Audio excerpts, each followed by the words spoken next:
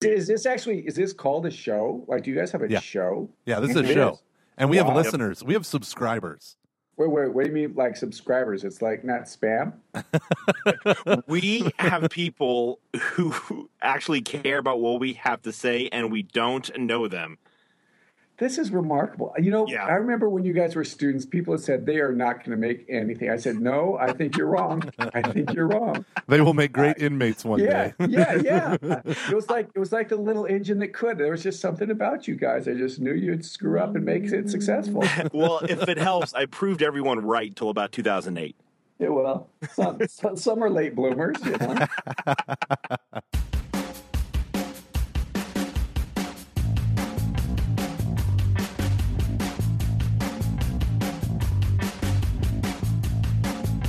How are you guys doing? It's really good to talk to you guys. Good. It's really good to talk to you too. I am really happy about this. This is I don't know why, but I was like so pumped about this interview. So, well, what do you mean you don't know why? Well, I mean, I do, but in the sense that overly pumped. Yeah, I was like surprised at how excited I was, and I think it's because we share the same birthday. Yes, yeah. You know what? That might be it. That's it. Yeah. So, Gomer. Seriously, Gomer, you're just like an add-on. Yeah. Has Luke ever promised to buy you a book from Pope John Paul and then never give it to you for a decade? Because he did that for me on my birthday. I could totally see him doing that too. I could totally see that. Doesn't surprise me. The king of good intentions. Yeah, paving the way to hell. Oops. Oh, that was fantastic. That was great. Yeah, we encourage you for this podcast. We encourage you to cuss. I know you have a terrible mouth. I do. Like a sailor. All right, I'm halfway there. Things are going well. Yeah. We're swinging for the fences with this show. I think moms love us. For some reason, I have a group of moms at my church that listen. Wow. Yeah, and even episodes entitled "We Cuss a Lot," they listen to it. I have no comment. Well, let's hope you have something to say during the show. Yeah, I love the email you guys send me. It's like, we're going to talk about whatever you want. It's like, I thought you guys were in charge of this show. Nope. That's why we have guests. It's like, so you like stuff? Yeah, that's right. Hey, so I actually have a great story to start us off with. So I work for the Archdiocese. You're going to have to bleep that out, Gomer. But we have a net office that I'm the liaison for. And so we kind of have a competition between who is net and who is a Franciscan. And when we talked about you, their like first thing out of the mouth was, well, he's a netter. And I was like, I'm actually going to claim him as one of ours. Yeah. Although truth be told, it was net before Franciscan. Yeah, but, I mean... I know. I can give you that. The funny thing, though, and it's just kind of God's providence. I'm from Colorado, home of the world champion Denver Broncos, but that's a whole other story for another day. Seriously, though, I go on net, and I'd never heard of Franciscan University, and it's really providential in the Lord's movement in my life that had it not been for net, and honestly going down the wrong flight of stairs, running into a guy who was working for admissions for Franciscan University, I mean... Just think about that. Had I not gone down those flight of stairs, the three of us may not be talking right now. That's crazy. Oh my gosh! My whole life is like just kind of coming together at this moment. It's all led to this moment. This is pathetically tragic. You thought that it would have at least been someone like Brian Kissinger, Eddie Hickman. Instead, it's Luke and Gomer. You're welcome, world. No. I like Luke and Gomer's got a nice sound to it. Gomer and Luke. That's what I was just going to say. Gomer and Luke. Yeah, I mean, you got to understand, we do it alphabetical, Gomer and Luke. I mean... Okay, that would be Dave, so Father Dave, Gomer, and Luke, or whatever. Yeah. No, that sounds great. That sounds great. So we're going to add you then as the permanent third host? Like, it could be a chaplain or something like that. Oh, exactly. So it could be like you were the AMDG chaplain and just never show up to anything. You know what's great about this show, too, is 99% of the people listening have no idea what's going on, which is awesome. It's just a great show. Well, let's be honest. It's more like 55% don't know what's going on because the rest are all our friends. The rest are all Aunt D, Luke's aunt. Yeah, seriously, that's actually true. It's Aunt D and Jared George. So, but My buddy Brad Bursa, sorry, not Brad Bursa, Bradley Barnes, who is a avid listener, and I said I would mention him on the show. He is a youth minister here in Cincinnati, and we have a lot of Franciscan alumni, and so he has a thing where anytime that they talk about it, he takes a drink. Nice. So you got to drink. Just talk about Franciscan, and he has to take a shot. Yep. This is awesome. Households, FOB, other projects. Jesus. Jesus, yeah. Holy Spirit. Jesus went to Franciscan University. That's right. So I actually have a legit question. Wait, are we starting? Do you want to start? Yeah, we've already started. Okay, good. Okay. Okay, start again. You want to do your thing, Gomer? Sure. Welcome, ladies and gentlemen, to Catching Foxes at the intersection of faith and culture. I'm Gomer, that's Luke, and this is Father Dave Pivonka. Say hi. Say hi. There you go. I knew you were going to say that for some reason. Hey, seriously, Catching Foxes. A, it's a clever title. I like it. Thank B, you. it reminds me of a Steve Martin thing in the 80s, but that's a whole other story. Wait, you can continue that thought because I'm a huge Steve Martin fan. Well, it's the whole thing when he goes up and he's like, it's that they're from Europe or something like that, and he goes, we go and we would talk to those crazy foxes or something like that. So, oh, yeah, Too Wild. When they're breaking out. Yeah, Two Wild and Crazy Guys. Yeah. So, which was actually what a life was like when I was in the projects back in Steubenville. So it's very shot. So, yes. So here's my legit question for you. Do you not age? Because I feel like you look exactly like you did. Because I first heard you speak when I was in like 10th grade.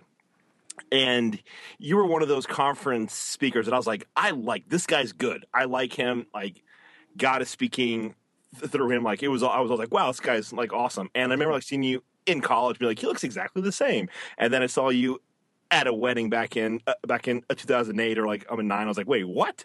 And I just feel like you don't age. So what is your secret? Lose your hair when you're 18. Yes, see, that happened to me too. That's it. Because people, it's like they're noticing. It's like you haven't lost any hair, so you must be exactly the same. So that's kind of the secret. If you want to look, just lose your hair when you're about 18, 19 years old, and you're looking golden. Same birthday. Yeah. Hair at a horribly early age. Oh, this is the Luke and Father Dave show. Who's going? I don't know. Oh, I don't even know anymore either. It's possible we're related. Wouldn't that be awesome? I would love that, Father Dave. No, I'm just kidding. That sounds creepy. I was going to say that was a little across the line there. Gomer, help! Gomer. Nope. I believe you guys have made it evident that I'm not wanted. So I'm just here with my Michelob Ultra and my tiny can of Coke Zero. We're 9 minutes in and I've already crossed a horrible line. Stop. So, what took you so long, Luke? I don't know. I'm just excited because I'm drinking wine tonight, so stepping up my game. Nice. Yeah, and I'm drinking water. It is Lent. Go ahead, brothers. Oh, that's funny. Here's the thing: I get nervous, therefore I have to drink. It's a win-win for everyone involved. Yeah. That's a good model for the kids to look up to. Hey, that's why we're the only Catholic podcast featured in the new and noteworthy section of iTunes with an explicit tag. I have no idea what that means, but it's okay. We cuss. Anywho, so Father Dave, you're a pretty awesome fella, but you weren't always a priest. How did you get here? Yeah, that's great. Actually, we had made reference earlier about me going on NET, for those who are not familiar, the National Evangelization Team. It's an evangelistic ministry out of St. Paul, Minnesota. But actually, I'd gone to the University of Colorado, in Fort Lewis and Durango for a couple of years. Honestly, I've thought about being a priest since I was a little kid. And I just felt like I needed school. I'd been dating a gal for a while at that time. And that's why I went on NET, honestly, was to get away, be able to do some ministry, but really figure out whether or not the Lord was calling me to be a priest. Really, there was never a time that it wasn't in my mind, the thought about being a priest. But for me, it was really just, we met some people. It's like, I remember I was at a come and see, and this guy goes, I think I want to be a priest because I failed at everything else. Well, that's not exactly the look we're going for. But the thing, though, is like, I didn't do this because I didn't want to get married. I mean, my mom and dad have been married for 55 years, and they've just got a great marriage. So I had really a wonderful, beautiful example of marriage. So that's difficult, making that choice, when you want both. But just, I mean, to maybe focus on that for a second, the real discernment is always between two goods. Like, I don't need to discern whether or not I'm going to be a priest or whether or not I'm going to be a drug dealer. I mean, that's doesn't take discernment. Discernment is between two goods. Being a priest is a wonderfully beautiful thing. Having a holy Christian marriage is a wonderful, beautiful thing. So for me, it was kind of Scripture talks about that deepest desire of your heart. So it was really that, figuring out what is the deepest desire of my heart. And then ultimately, I went on net, spent a year there, decided transferring to Steubenville, take a shot, and that's really where I kind of met the Franciscans, and that's where I've been the rest since the late 1980s. So you went TOR Franciscan because of the university? Yeah, well, as I was getting more serious about my discernment, I was pretty certain that I wanted to be a religious. Just the sense was, in fact, it's interesting, the office of reading today is the story when Moses goes over and looking over the battlefield and with Aaron and on his right and left, when his arms are up. I felt like I needed that in my life, Aaron and those brothers that I could live my life with, that could help support me, that I could help support them. So I was always pretty sure that I was called to be a religious. And when I met the Franciscan TORs, their main charism is conversion, this idea of metanoia, this daily conversion. It's not just something that happens once, but, we continue to experience that. And, there was just something that really spoke to my heart. The thing about it is that sometimes I think people are looking for, like, the perfect spouse or the perfect community. That doesn't exist. It's finding a place that you feel at peace, that I can be myself, that I can be loved here, I can be challenged here, I can love here. So, it was just a great fit for me. Hey, I got a real quick discernment question for you. Yeah, shoot. A woman came up to me and she said, my daughter really likes this young man who's in seminary. And she just thought of him as a friend until while he was in seminary, he laid it all on the line for her and was like, I think you're great. I think you're amazing. I want to spend the rest of my life with you, maybe, if I'm not called to be a priest. Right? What would you say to a young man who's thinking about the priesthood or who is in seminary? Let's say he's in his pre-theology, he's in the the undergraduate years. What would you say to him to help his discernment? My feeling is if you're discerning, if you're seriously discerning, you can't be doing that. It's just not fair to her. I mean, right. You've got a heart that you're dealing with, and both yours and the person that you're entering a relationship. And I use that word relationship very loosely, but it's just not fair. And part of that I do because of my own story. And granted, I was a teenager when I was dating, but if you're dating and you're entering into a relationship and your hearts are beginning to share with one another, it's just not fair. It's not right to draw someone on and lead someone on like that. So I'm always about you got to figure that out. If you're moving into an exclusive kind of more of a serious thing, the other side of that is I think seminarians need to have friends that are women. I think that it's good for us and to be able to have relationships with both men and women. But anything that's serious, that's moving that way, I just don't think it's a good idea. Yeah. Fair enough. Yeah. So when you were dating someone, were you in high school or college? When I went on net? Yeah. Yeah, I was a year out of high school. Yeah. And it was the same kind of thing. I mean, the thought was always, and this, like I said, part of my story, that there was never really a time that the thought about being a priest wasn't in the back of my mind. And I remember dating this gal, and it was, it was Ash Wednesday. And I said, I'll figure this out by Easter, so give me Lent and I can pray about it and think about it by Easter. I'll let you know. Well, as you probably know, it doesn't quite work like that. And it's not these little timetables. Okay, God, jump through this hoop. So, so it just didn't quite work like that. How did you know? Like, when was the point when you were like, okay, this is it? Yeah, that's a great question. That's a really great question. How did I know? Well, it's interesting. There's a great story of a priest who had been ordained for 50 years, and they asked him, when did you decide to be a priest? And he said, about 5 years ago. But his point was that we, that there are events in our life that cause us to reaffirm and once again choose. So when did I know? Well, there's lots of stories. I mean, one of the time that was praying in the Portiuncula at the Franciscan University, take a shot.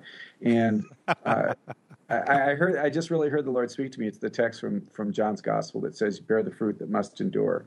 And there was just this way that I read this, that I understood the fruit that the Lord was calling me to was a vowed life as a priest, and that fruit that must endure, that I needed to persevere, and that there was what the Lord wanted me to. So that was a really profound moment. But another time I was actually sitting on a bench with another priest, and we were just talking, and he just asked me, he said, "What do you want to do?" And I said, and this was as an adult. I had said when I was a kid that I wanted to be a priest, but as an adult, I said, "I want to be a priest."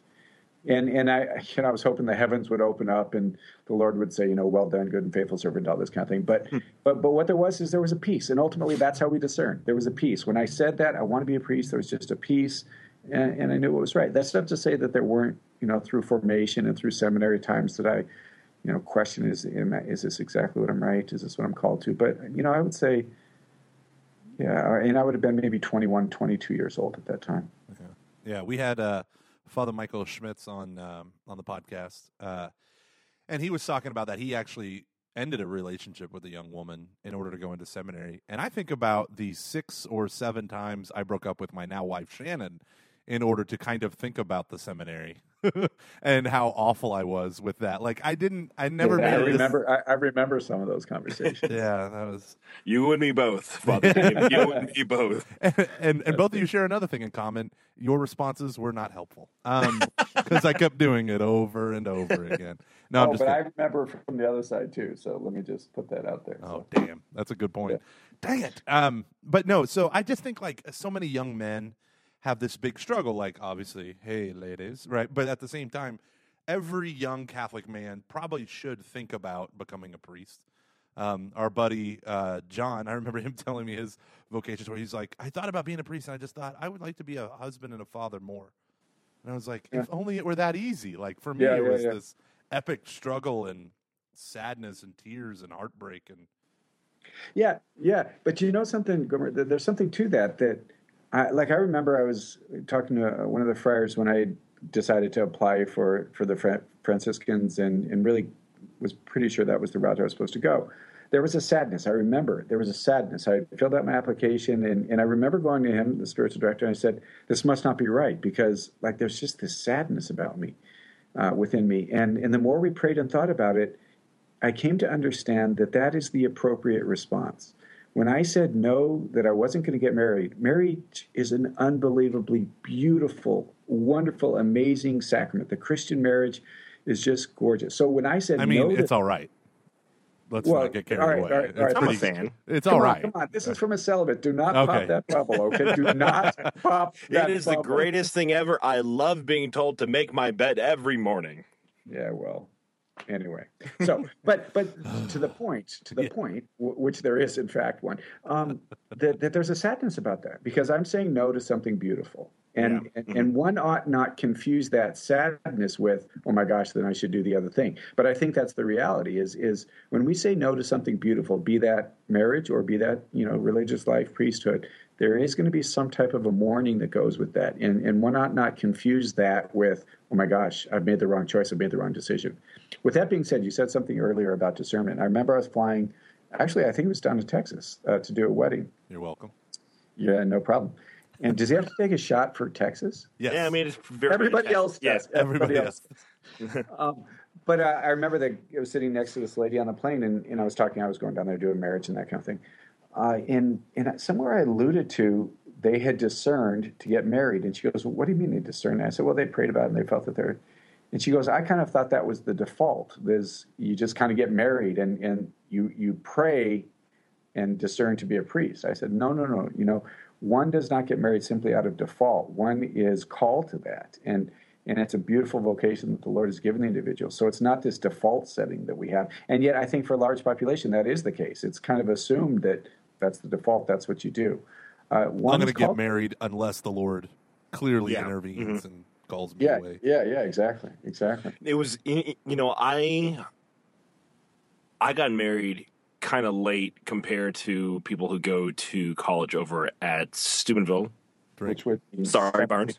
Which would mean 17. Go ahead. Yeah, exactly. They get married actually their freshman year as they're incoming. Yeah. Seriously. And or their small group. You're a freak if you're not married with kids at 22. I'm going to be a youth minister and have $80,000 of debt. What's the best idea for me to do? Get married and have children. I remember hitting a point when I was like, if I'm not going to get married, I'm going to be okay because I really like my life. Not in a way of like, I'm going to be like selfish and do all these, horrible things. But I was like, I enjoy the gift that God has given me. This is great. I'm like, I can, because I think I always believed that lie that to be happy equals having a partner, or like, and so, and I don't mean like partner in the sense of this is my partner, Aaron. I mean like always having a companion in your life, like someone like I'm like dating or a spouse. And I remember just being like, no, my life is pretty great. Like I'm really happy with all this, and I can find God. Like I don't have to be married in order to be happy. And I think it's very easy to buy into that lie that I have to be in some type of. And I think it really comes down to being in a sexual relationship. That a lot of people, even Catholics, think that. You said the S word. I know, right? Okay. We're going to say a whole lot more, Father. Buckle up. Here. But no, I think that it does come down to that idea of like, well, I'm not really going to be happy unless I can have sex. And I think for some people, like that's a lie that we have, believed because we think that will mean that we're finally accepted, or or that we're or whatever. It's a lot more challenging. Like one of the things that I think is really interesting is to ask people like, why do you want to get married? Like, is it because you want to like procreate and like have kids and have a family, grow in, holiness, or do you feel like you need to get married? Because those are two kind of different things that can have. And that, I mean, I think it's. I mean, if you really feel like it's your vocation, I think it's okay to feel like you have a need to like fulfill your vocation. But at the same time, I don't know. I'm just rambling. I'm sorry. No. But I think your point, and let's mark this. I think your point is really good, and that may or may not have ever been said on this show before. But never once. True. Okay. But no, you're seriously that there is a sense with many people that I've dealt with over the years that they're not truly going to be happy until they're married, and the reality is what you said I thought was really great is that you are happy that the Lord had blessed you, your life was happy, and that ultimately that's going to happen in relationship with the Lord. And I understand how somebody wants to get married and there's this longing and stuff, but my experience in dealing with a lot of young people who would like to be married, the equation or the example I use is they're like pieces of fruit, and they're just waiting for somebody to pick them. And that's no way to live. And I don't think the Lord wants us to live that, to live our life to the fullest, whatever the state of life. And if we can find joy and peace and purpose and meaning in that, no matter where we are, I mean, brothers, that is the heart of our faith, is that we're able to experience all the beauty and goodness no matter where it is that the Lord has us. Yeah, I think that's just a really, really great insight. And one of the things that I think that is a part of discernment, and you kind of touched on it, is discerning religious life over diocesan priesthood. I had the opportunity the other day to chat with a friend of mine who's in the religious order, and I was talking about, just different aspects of the priesthood and the experience of loneliness that is so common among diocesan priests because they're alone, they have huge parishes, and he said, the road to hell for me, it would be a short and quick one if I became a diocesan priest. I was like, what does that mean? He said, I need community. I need that brotherhood where they're absolutely holding me accountable or I'm lost. And then I remember a conversation with a friend of mine who's a diocesan priest, and he it was almost the exact opposite for him. Mm-hmm. He said, I saw my priesthood as being for the people first, is like, whereas for a religious order, I'm a priest for the order first, and then for the people that the order serves. Mm-hmm. That was the way that he kind of saw it through his own eyes. And he said, the way he kind of said it was, if I'm out all night because I'm praying with people and doing pastoral ministry, I don't want to have to come back to, the rectory or whatever, convent, whatever, and have to apologize for missing night prayer with my brothers or whatever. Right. So what for you was the religious moment? Like, why was community? Was it community or was it just, hey, these guys, Yeah, it's funny. I heard a diocesan priest one time say he could never become a Franciscan because he wanted his own newspaper. And by that, he meant when we gather for breakfast in the morning, I want the sports page. Well, I want this and I want this. And that's just kind of our life. So that's how we discerned whether or not to be religious. Let's see. That's a great question.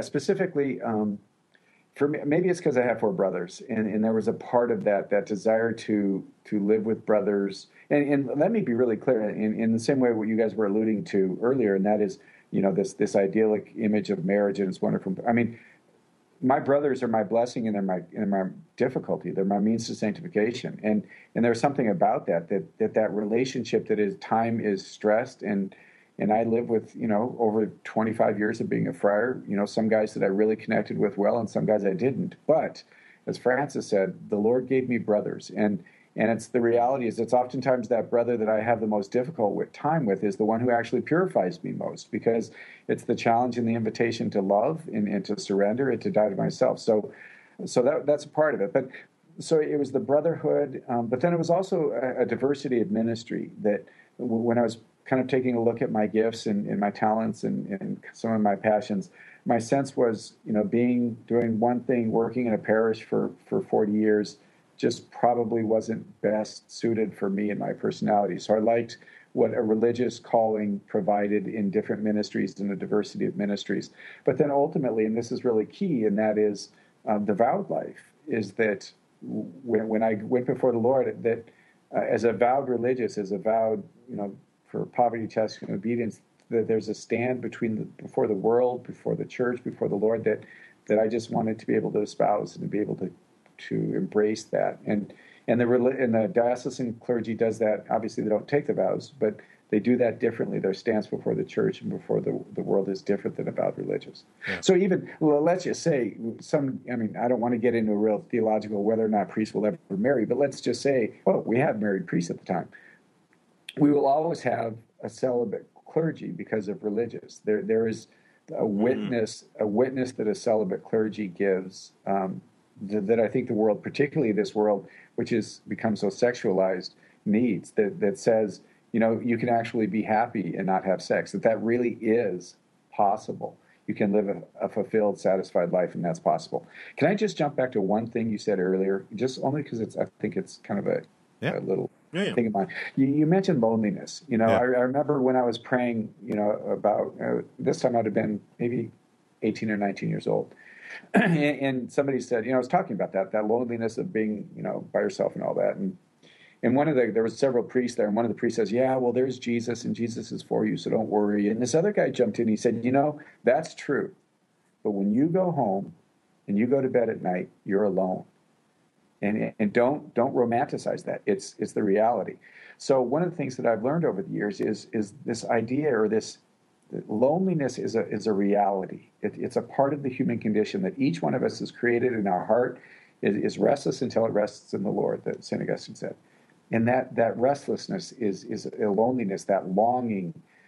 We all have that. You guys have had that. And you're married. The classic image I use is, a young couple, they've got their first child, and when the husband leaves and goes home to the house or the apartment that first night, when his wife and the baby are back in the hospital, that night is a lonely evening. You're there by yourself alone, okay? It is the worst. Okay, it really but that's not bad. Right. It's lonely. And that there's a way that we equate loneliness with bad. Yeah. What I like to reflect, loneliness is always an invitation to something greater. It's an invitation to God.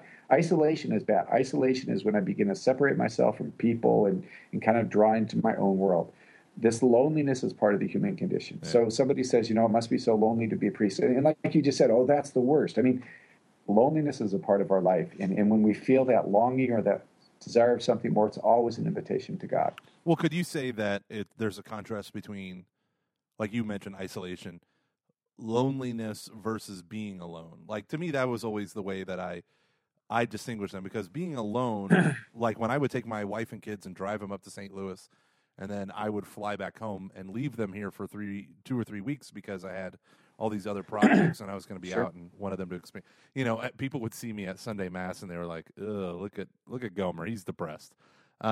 There's an experience. I guess I see what you're saying. Like, to me, you can be alone and not like depressed. You can have that, but there is that sorrow that combines with it. That I think, no, I would agree with you. It really is terrible in the sense of the pregnancy, because as a man, you're just like, you're utterly helpless and you're outside of the loop, and in a lot of ways, and then you just go home and you're like, okay, well, I'll see you Or in my case, Yeah, I yeah. slept on a windowsill in a really crappy hospital. So yeah, there's Yeah, well, that happens. So I got a bunch of questions. Can I ask you like one straight up? So I'm like looking at like all your books, and I realize I only own half of them. So you should get your publisher to send me the other half. But Yeah, I'll get right on that. well, you should because I have purchased your spiritual freedom like 6 times and given all of them away except for one of them. So Encounter Jesus that you wrote with Deacon Ralph Pollo, awesome guy. Yep. From discovery to discipleship. A priest asked me today or yesterday, he said, Michael, I want you to give me a clear answer because my biggest struggle is when people talk about encountering Jesus, having a relationship with Jesus, or having a personal relationship. It sounds to me like the way I filter it is I have a relationship with Jesus through his church, through his sacraments. But when you say it, you seem to be saying something different. Or when I hear a Protestant saying it, it seems to be not church, not sacrament, but something else entirely. And he's like, and that I don't understand. What are you talking about? So I don't know what you did. National evangelization teams. You saw it firsthand. You've been involved in conferences and all this stuff. What for you is what does that mean to encounter Jesus? Yeah, that's a great question. I mean, the first thing that goes through my mind, honestly, is it's not an either or; it's a both and. I mean, it was really beautiful. This evening, I spent the evening with a group of some inner city kids that are going through RCIA, and we spent an hour and a half just walking through the Mass and talking and teaching them about the beauty of the Mass. And I mean, if we just take a look at the Mass, that I encounter Christ in the brothers and sisters that are present in that Mass. I encounter Christ in the Word that's proclaimed, in the Scriptures that's read. I encounter Christ in the priest that presides. I encounter Christ in the Eucharistic elements. So, yeah, that I encounter Jesus in each one of those situations. I think part of the spiritual life and part of the growth in the spiritual life is being able to pray for a vision that allows you to experience that, to experience Christ. And, the Colossians talks about the fullness of creation. I mean, there's something mystical of standing on the edge of the Grand Canyon. So part of our growth in our spiritual life is to be able to encounter that. I mean, Mother Teresa encountered Christ in the ghettos of India. And so I don't think it's an either or. But the other part of it, and I think it's at times that I was going to say that perhaps we as Catholics miss. I don't know that that's necessarily the case, but in my stillness and in my quiet, that I encounter Christ, and in that encounter, He helps me see in ways that I wasn't able to see. I was just preaching recently on Luke 4 when Jesus comes and He says, "The Spirit of the Lord is upon me to give sight to the blind, to heal the cripple, and free the captive." Well, that's me. Okay, I'm the one that's blind. So I encounter Christ in my prayer, in my ministry, and He heals this blindness that I have. So I don't know that it's an either or. I don't know that it's either we encounter Christ in the sacraments in the church or we encounter the Christ somewhere else. I think that we encounter Him in both and. Does that make sense? Mm-hmm. Oh, yeah. Now, let me just say that, unfortunately, I have met people that say, well, that sounds so Protestant, and I just don't know how to respond to that. I mean, what does that mean? It sounds Protestant to have an encounter with Christ. I mean, if you take a look at Evangelii Gaudium, in the first and second article, Pope Francis says, I invite everybody to an encounter with Christ or to a renewed encounter with Christ. If it's happened once, that it happened again, that I don't know what that means when people tell me that sounds so Protestant. I don't know how to respond to that. I think it comes from how do I put this? A fear of just it's outside my realm or my I don't because I have heard that as well, and Sure. I always want to respond like, you say that like it's a bad thing, Yeah. I mean, sure, we have the fullness of the faith, but like we had Shane Claiborne on our podcast, and he is one of those guys that anytime he speaks, I am inspired. I want to pray, and I want to like serve the poor and do good things. Like he just oozes Christ. Like they're not like, well, I don't know like what we're so scared of. I have never understood that. Yeah, I'm not sure. I think one of the big things that I've encountered at least is people who think that having a personal relationship with Christ versus having a sacramental or ecclesial relationship with Christ means that you're an elite, right? And this is actually a big criticism of the book Forming Intentional Disciples, when people would say, essentially that, oh, you're a disciple of Jesus. Whoa, oh, well, you're so holy and you're so much above all of us Catholics, you know? And for me, I look at the statistics of RCIA, which I lead at my church, and the statistics are 70% leave the church after 1 year of being Catholic.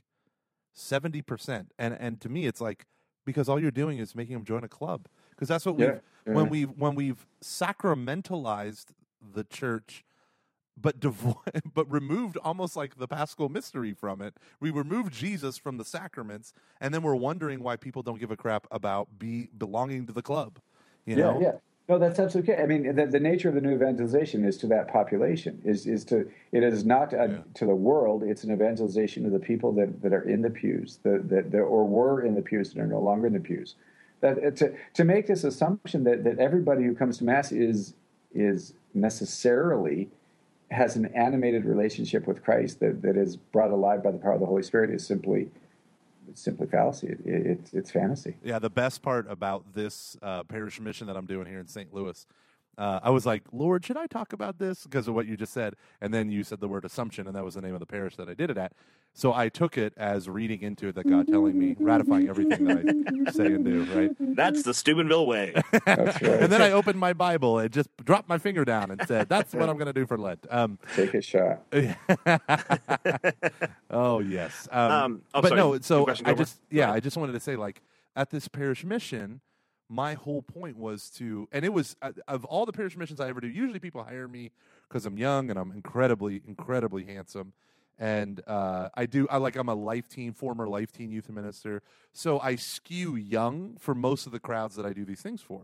But here at Assumption Parish, which is a wonderful parish, I mean, we were skewing up, right, with this crowd. And I have never seen so many beautiful, wonderful, white-haired, gray-haired people come up to me and just being like, I've never heard that before. Thank you so much. Like, you made sense of my faith. Or I felt like every word you were saying was directed at me alone, you know, because it's like they've never heard, like they've longed for this relationship, but what they got was, at best, regular attendance at Mass. Mm-hmm. And Mass was important to them, but it was almost like it was important to them like a nostalgic attachment to the faith of my youth. And I know intellectually that it's important, but there was no fervor or zeal or love or devotion to the man, Christ Jesus, you know? And that's all I talked about, because I feel like that's what's missing. You know, it's like, their priest at their church is a phenomenal priest, a phenomenal pastor who loves the church. And if you go to a Mass there, you will love the church, right? Like, he just exudes it. And so I felt like, okay, I don't have to worry about teaching them about the sacraments. He's done that. I need to drill into them this notion, like, God is for you, not against you. And most of those people, I mean, St. Louis is a Catholic school town. Most of those people don't think that. They don't think that God is fundamentally for me, that the Father desires union with me. You know, they think like, okay, here's the rules. Here's the list of doctrines I got to memorize. Here's the nun with the ruler that's going to make me memorize it. And that's what I need to do. Yeah. Yeah. And part of that is one of my experiences has been over the years is some of that is language, we use different languages given, you know, kind of how old we are, where we're from, and those kinds of things. Because I don't hear you saying this, so I want to be very clear. I don't hear you saying this, but the church has been really so blessed by those gray-haired people that have just been so unbelievably faithful and a sense of obligation, not in a negative. There's somewhat of a negative connotation to obligation, but just being so faithful to the obligation that they have.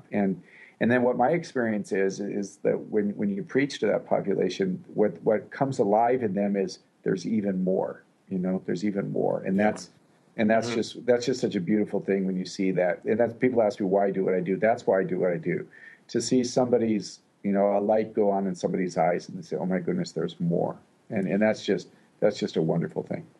If you think of one moment, like, this has been my priesthood, like, what would that be? Probably this last 40 minutes.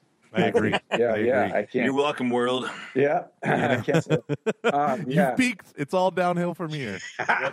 You're just going to start looking old. Like, Yeah. I aged 30 years for some reason. That's right. I'm going to get a hairpiece and Just trumpet. Just get one of those trumpet. Catching foxes.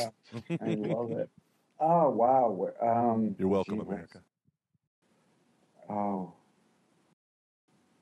I don't even know how to answer that. I mean, I don't know. That was the heavy question. Sorry.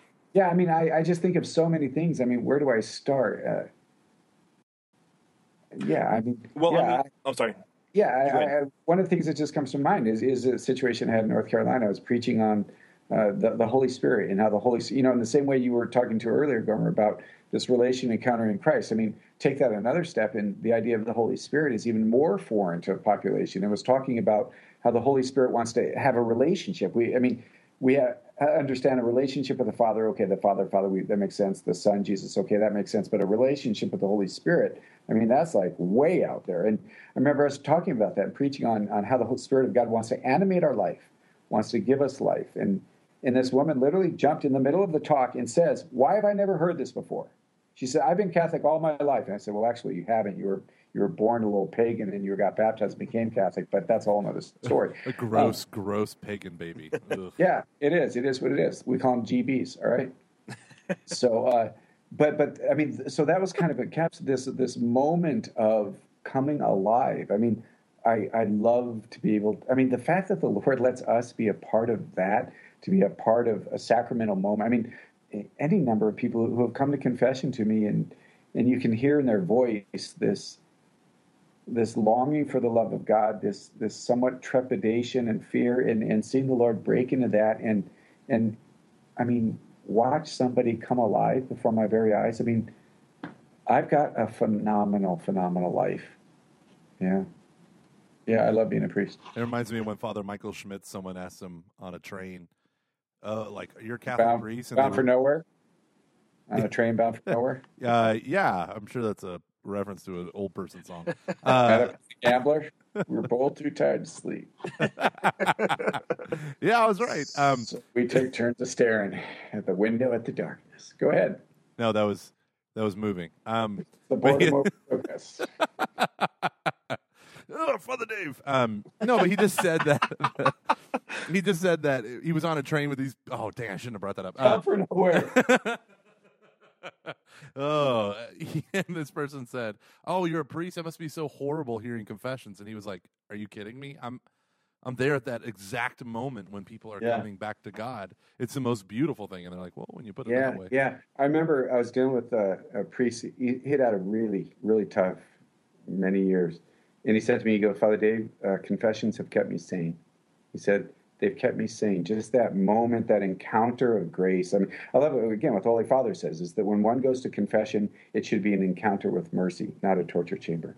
But just to be a part of that it's just phenomenal. Yeah, just fantastic. Cool. Now, I want to touch on two things before we have to end this conversation, which will make me so sad. Yeah. You apparently love the Holy Spirit. Is that a thing? No, I'm just kidding. Yeah. But yeah. So I've heard. I want to talk, so we've had many people here that on our show who have like a charismatic background. Luke is a charismatic baby. And did you just say pin it? He said, "And how?" No, and how? It's a dumb joke that I do. Sorry. That's okay. Luke, it's not a dumb joke. Don't apologize just because Father Dave's on. That's right. We need to be ourselves. We need to be ourselves. Give yourself a hug. Well, in that case, no. Yeah. So I feel like we talk about the charismatic renewal in the form of, with Dave Van Vickle, he talked about how he, it was his experience of God and life-changing event, and now he gets into this whole exorcism ministry that he wants to bail out of in order to just do evangelization, and he realizes they're kind of the same thing. And then with different people talk about these different experiences. But for you've written several books on truly trying to understand what God is up to, what the Holy Spirit is up to in the lives of the individual believer. And, trying to balance that from being a card-carrying member in the Catholic Charismatic Renewal, which I think, you said it in one of your the Wild Goose is Loose videos, that might cause people to be, oh, you're one of those, and they shut it off. Mm-hmm. But that the Holy Spirit desperately is trying to work in people's lives. And I feel like, we slap so many conditionals on God, or we're uncomfortable before God with this or that manifestation of the Spirit that we just, I don't know if you wanted to speak to that. Yeah. Okay, so image of the church without the Holy Spirit is the upper room before Pentecost. And that is a body of people gathered together, remembering Jesus, but without the Holy Spirit. Locked in a room, filled with fear, unable to move. If you want to take a look at what the Christian looks like, what the church looks like without the Holy Spirit, that's the image. And that's all we have to think about. Unfortunately, we don't have to look very far to be able to see that type of image, that type of church, in some situations and circumstances. It just drives me batty. It just drives me batty. So the Holy Spirit, you take a look at Acts, the text in Acts of the Apostles, the Holy Spirit comes upon them with fire and a driving wind, and they come out of that room changed, okay? Or you can take a look at John, in the 20th chapter of John, when Jesus comes, he appears to them, and he breathes on them and says, receive the Holy Spirit. They come out of that room changed. I am absolutely 100% convicted that we need that was an experience not merely for a few, but for the church. That's why we celebrate the birthday of the church is on Pentecost. And we have a population that just same type of thing. I didn't realize there was more that what animated. I mean, these people, the apostles had every advantage. They were with Jesus. They saw him preach. They saw him heal. They saw him do miracles and all of that. And it wasn't until the Holy Spirit came upon them that they were actually able to believe and able to follow. So I'm just so convinced that what the world desperately needs is their life and their faith life to be animated by the Holy Spirit. Because without it, we are much like the apostles in an upper room with the doors locked and living in fear. And that is not where our faith is supposed to be lived, in a locked room. Amen? Amen. I love that. Dang. That is awesome. That is awesome. Because I feel like that description describes many Catholics. Like today, right now, this fearful, like they're terrified of change because they don't understand that the Holy Spirit will shift because of the way the culture shifts. And he's like, I know how to speak to the culture. You don't. Come with me. Or I know how to, or not just the culture, but individuals. And I feel like so many people don't understand. I just had someone share with me. Yeah. I just had someone share with me this story today that said, she was looking for different school systems, or she was out of school and someone was coming up to her and they were touring the school, Catholic school, and they were like, this school's going to be like this instead of like that next year, so everything's going to change, so you might not want to join since you live really close to here and it's going to move away. And she goes, well, I only want to go to a school that's our kind of Catholic. You know what I mean? Mm-hmm. And for that one, and it was that notion of like, okay, we've built up the walls, we're in this siege mentality all over again, and we're terrified, and we're locking the doors. And that simply isn't Christian. I mean, it's not the Christian. I mean, if we think about that, if God behaved towards us in that manner, there would never be an incarnation. The reality is that God takes on flesh and enters this mess, And we can't. And I mean, it was Francis.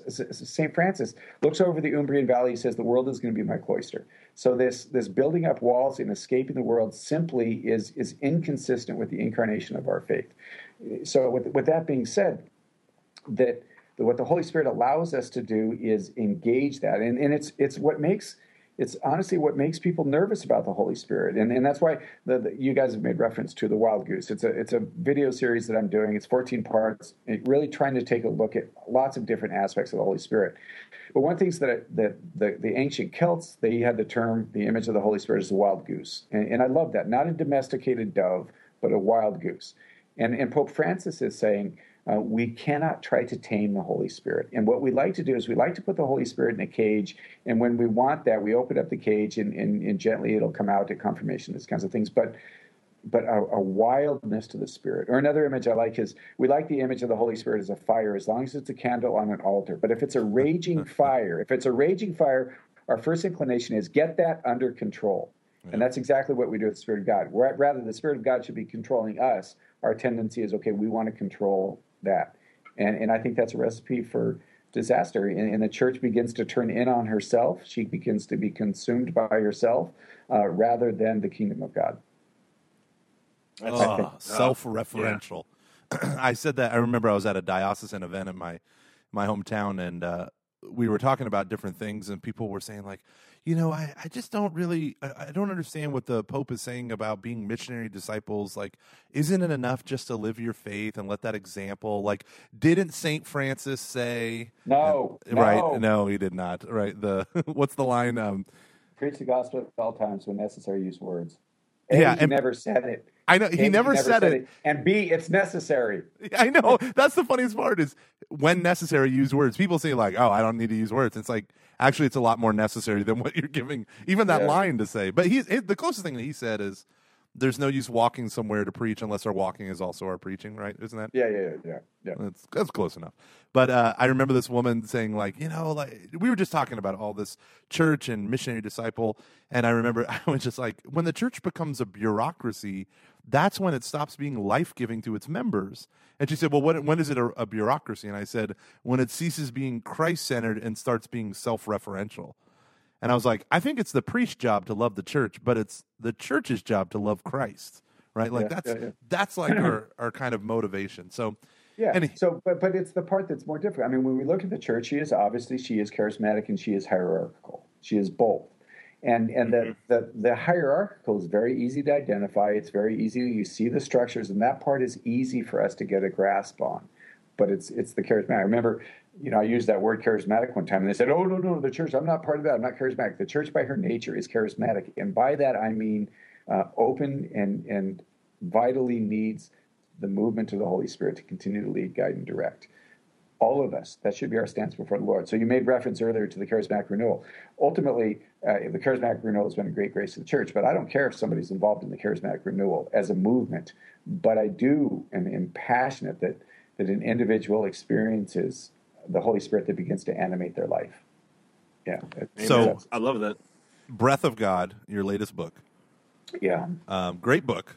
I haven't read it. You should send me a free copy. I'll be sure to get I have one. Someone contributed to the campaign here. Go on, Gomer. Dang it. No, so how, for our listeners, because we've talked about the Holy Spirit, we've talked about, like, people might be fearful of the language of the charismatic renewal, but what we want people to do is be animated by the power and the life of the Holy Spirit. St. Paul's very clear. I didn't come with a bunch of, fancy arguments. I came in the demonstration of the power of the Holy Spirit. And I think that's what our, like new atheists today, they're not convinced by Thomas Aquinas' five ways. They just go, oh yeah, but science, and then they dismiss it with their smugness. But to come about in the demonstration of the power of the Holy Spirit, I think that is what's going to challenge this new atheism. If someone's out there and they're saying, okay, I love my Catholic faith, I love the tradition of the church, I love the hierarchy of the church, I love the truth of the church, how do I, right now, like I don't want to wait, how do I tap into the power of the Holy Spirit in my life, in my Christian faith, in my love of the Catholic Church? How do I tap into this? What do I need to do right now? Yeah, that's great. First off, all of those things are wonderful. I love the church, all that kind of thing. But there are a couple. I mean, that's a big question. In fact, you should read a book called Breath of God that actually answers that question. Oh, I'm buying it right now on Kindle. Boom. I'm buying it right now. I'm really paying attention here. This is called multitasking. Okay, it's first off, it's coming to an awareness that as our Holy Father is saying, first and foremost, the Holy Spirit, the gift of the Holy Spirit, the greatest gift of the Holy Spirit is the Spirit Himself. That it is a person. It is the third person of the Trinity, and the gift of God is God Himself. So this first gift is that we simply ask for that. We ask that the gift of God would manifest in my life again. Obviously, we've received the gifts of the Holy Spirit. We've received the Spirit of God at baptism, confirmation, sacraments, all that.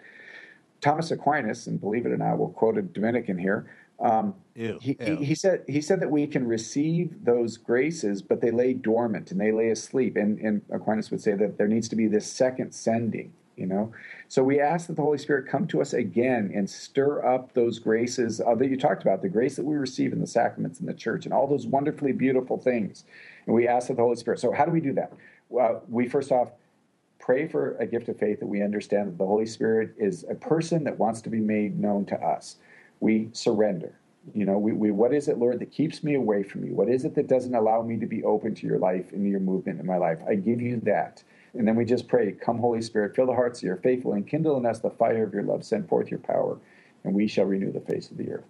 That's the beginning. The other is go to thewildgoosesloose.com and watch the series. I mean, I think, honestly, and I'm not just tooting the horn, I think it's turned out really, really beautiful. And I agree. And the response and the reception literally across the world, not across the world, has been overwhelming.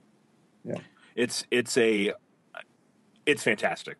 And I just love the fact that it's a thing that's specifically about the Holy Spirit. So if because we do have a lot of listeners who aren't really like tapped into a thing where like they're going to be hearing about that, where can if they're interested in the Wild Goose, where can they find it?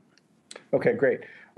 Well, the internet the site is thewildgoosesloose.com. Make sure you do that correctly, because if you don't do that correctly, you might see some things that you shouldn't see. So thewildgoosesloose.com. And then just if you went to my Facebook page, Father Dave Pivonka, you can get it there. But we will definitely put this in the show notes and all that good stuff. Cool. That'd be great. Yeah, That'd be absolutely. Great. Yeah. Well, thank you so much, Father Dave.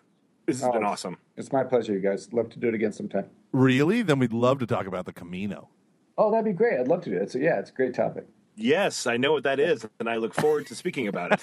Actually, the funny thing is, Father Dave, the second person I've ever interviewed in my entire life was you for my other podcast. Do you remember that when you came to I do. Down in St. Lawrence, or is it St. Lawrence? Yeah, it was St. Lawrence. St. Lawrence at the time. Yeah. I called it Interview with a Pivonka because I thought it sounded like vampire. Well, that's clever. That's clever. It's so clever, right? That's as good as you get with someone from AMDG. Oh, yeah. That's it right there. So, I don't know if you want to plug anything else. I know you have, so let me think here. The Goose is Loose. Wonderful. Who was the people that you partnered with? Dan Johnson? Yeah, 4 p.m. Media. The name of the company is 4 p.m. Media.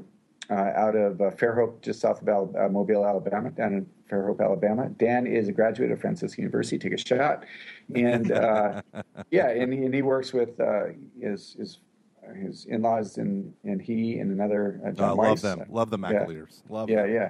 So and they just really saw a need and a desire to share message, and this happens to be the message that I've worked them with, but it's really their thing is to be able to present the faith, but not only the faith, just positive things that really begin to turn people to the Lord. So they've done a great job. They get all the credit in the world for how beautiful the Wild Goose has turned out. Hey, can you give us a knock-knock joke to go out with from Spiritual Freedom? Sure. Remember that knock-knock joke? I use it all the time. Knock, knock. Who's there? The Holy Spirit. The Holy Spirit who? And that's the problem. Catching Foxes, rating and review on iTunes. Thank you, everyone. Bye. We're on Facebook.